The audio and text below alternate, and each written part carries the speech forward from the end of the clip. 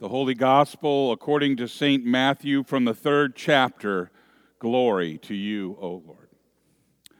The Gospel this morning is from St. Matthew chapter 3, verses 13 through 17, and can be found in your Pew Bible on page 1499.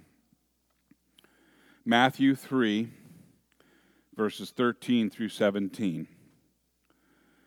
Then Jesus came from Galilee to the Jordan to be baptized by John.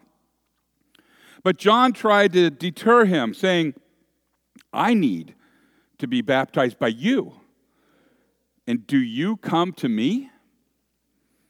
And Jesus replied, "Let it be so now. It is proper for us to do this, to fulfill all righteousness."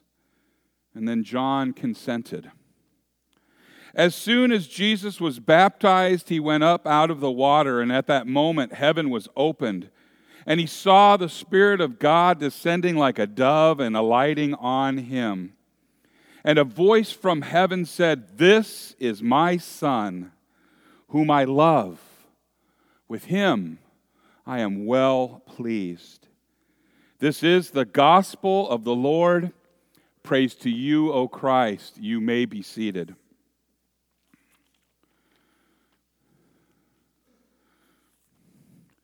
Will you pray with me? May the words of my mouth and the meditation of all of our hearts be acceptable in thy sight, O Lord, our rock and our Redeemer. Amen. In the name of Jesus. Have you ever misplaced the remote for your TV? Every day. How'd that make you feel? Lost, huh? Maybe panicky, maybe a little frustrated. Isn't it funny how we've become so dependent on things that didn't exist, say, 50 years ago? They didn't exist, or they certainly were not common. My dad always had a TV remote or two. It was my brother Bill and I. I remember one time when my older brother, the TV remote on the RCA, flipped the channels like that, and you didn't do that. But he did, and my dad was sitting there. It was a Sunday night, and I think it was going to be Wild Kingdom, and then National Geographic, the world of National Geographic. So Bill goes over there and it goes snap, and I could just see him just do this. I love my TV remote. Anytime I watch TV, I keep it nearby, don't I? If I miss something, I can hit the rewind button on the remote control, and my smart TV will let me go back and watch it again. Sometimes I may want to hit the pause button so that I can get up and get a snack or do whatever. And when I come back, I can hit the play button and pick up right where I left off. Isn't that something?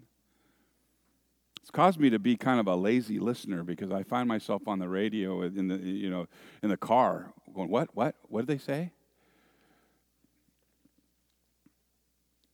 Today I want to begin our lesson by hitting the rewind button, if you will, and going back a few Sundays that we've had previously to look at our lessons over the past few weeks. We begin our lesson by hitting the rewind button, and we get back to the birth of Jesus. In fact, we learned over the last few weeks that even before Jesus was born, an angel appeared to Joseph and told him that Mary was going to have a son and that they would name him Jesus. And the next week we learned that Joseph and Mary journeyed to Bethlehem, and Jesus was born and laid in a manger because there was no room for them anywhere, no room in the inn. And then the next week we studied about some kings who were searching for the Christ child that had been born so that they could worship him. We also learned that a wicked King Herod wanted to kill the baby Jesus. But an angel helped Joseph and Mary and the baby Jesus to escape to safety in Egypt.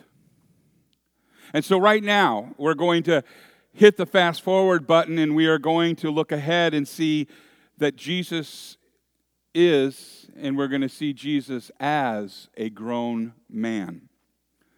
Our lesson today, that Jesus came to Galilee, to the Jordan River, where a man named John was preaching and telling people to confess their sins and to be baptized, a baptism of repentance.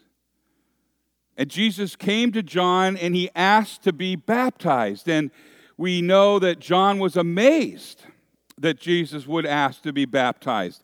And he tried to talk him out of it. I'm the one who needs to be baptized by you, he said. Why are you coming to me? And Jesus answered, it must be done. For we must do all that God requires. And so John agreed, and he baptized Jesus.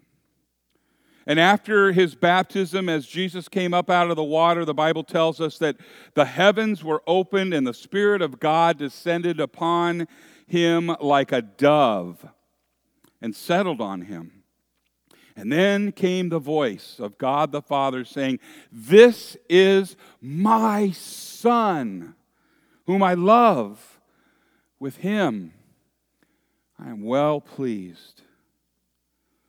Jesus was baptized by John the Baptist because it was important for him to do all that God had sent him to earth to do. Was God pleased with him? Yeah, he was. He said he was. And Jesus demonstrates yet again perfect submission, perfect obedience. Now, there's a lot of confusion over who God is. And I think that we do that on purpose, we being fleshly men. It leaves us room for us to invent the little g God that we want. The one who believes what we believe. And the one who hates who we hate. This God, little g, God, follows the laws we make and only wants us to be happy. Have you heard that? God just wants you to be happy. Sin always tries to create God in our image. And Paul, not so subtly, heads this line of thinking off at the pass. Cut it off at the pass, as the saying goes, when he says in Romans 6, verses 1 through 4, which we heard today, dead to sin, alive to God. He says, what shall I say then? Are we to continue in sin that grace may abound? By no means. How can we who died to sin live in it? Do you not know that all of us who have been baptized into Christ Jesus were baptized into his death? We were buried, therefore, with him by baptism into death, in order that just as Christ was raised from the dead by the glory of the Father, we too might walk in newness of life. So in the baptism of our Lord, in the baptism of Jesus, we see who God is. Triune. Ever heard somebody say, well, the Trinity's not in the Bible? Oh, contraire, mon frère. We see him as the triune. We hear the Father, we see the Son, and we see the Holy Spirit light upon him like a dove. But if we look closer, if we really look closer, we see more. We see God is more to us than just triune. The Epiphany is seeing God at work. The Epiphany is seeing him at work. We just got done with a study practicing the presence of the Lord. He's at work with you right now, has been, always was, and always will be. We know him more than just by his name. He reveals himself in action. The Father speaks from on high. The Son is incarnate to fulfill all righteousness, and the Spirit remains with us, in us, and conveys Jesus. God is what he does.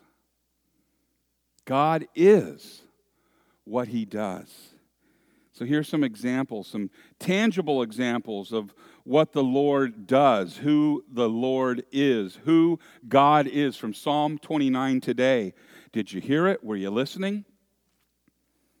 It said in verse 4, the voice of the Lord is powerful. The voice of the Lord is full of majesty. Don't we know, because he said so, that he spoke the heavens into existence? The Lord is powerful. It's what he does. The voice of the Lord breaks the cedars. The Lord breaks the cedars of Lebanon with his voice.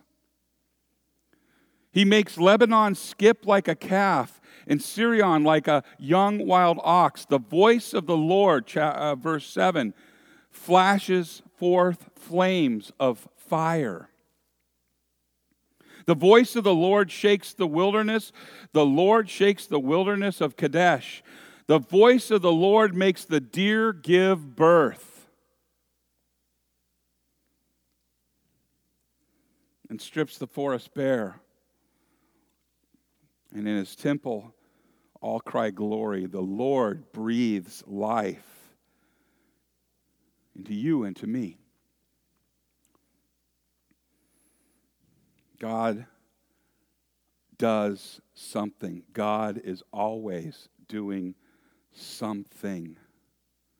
The revelation of the triune God was shown to us through the baptism of Jesus in order to fill all righteousness. Jesus said so. God is what God does. He is what he does. He fulfills all righteousness for us. Listen to this. Jesus climbs down into filthy waters for forgiveness that he doesn't need. Jesus got baptized to fulfill what the Father told him to do, but he didn't need forgiveness. But in that water, he assumes our sin and he carries it to Calvary and pins it on a cross. And there the Father is well pleased. Wrath is abated. God's righteous wrath that you and I deserved is abated, paid for, propitiated. And the result is love abounds. The Spirit conveys this Jesus to us in the same waters. In that font right there. You are baptized. Not you were. You are baptized. You're walking wet, clothed in Christ, marked by the Spirit. You are baptized not into a small, inconsequential, minute, little itty-bitty, common, trivial, tiny piece of flesh. No, you are more than that in your baptism. What is it, Pastor? You are baptized into the triune God. You are baptized into the triune God who fulfills all righteousness for you. That's a pretty good deal. In the name of Jesus, amen.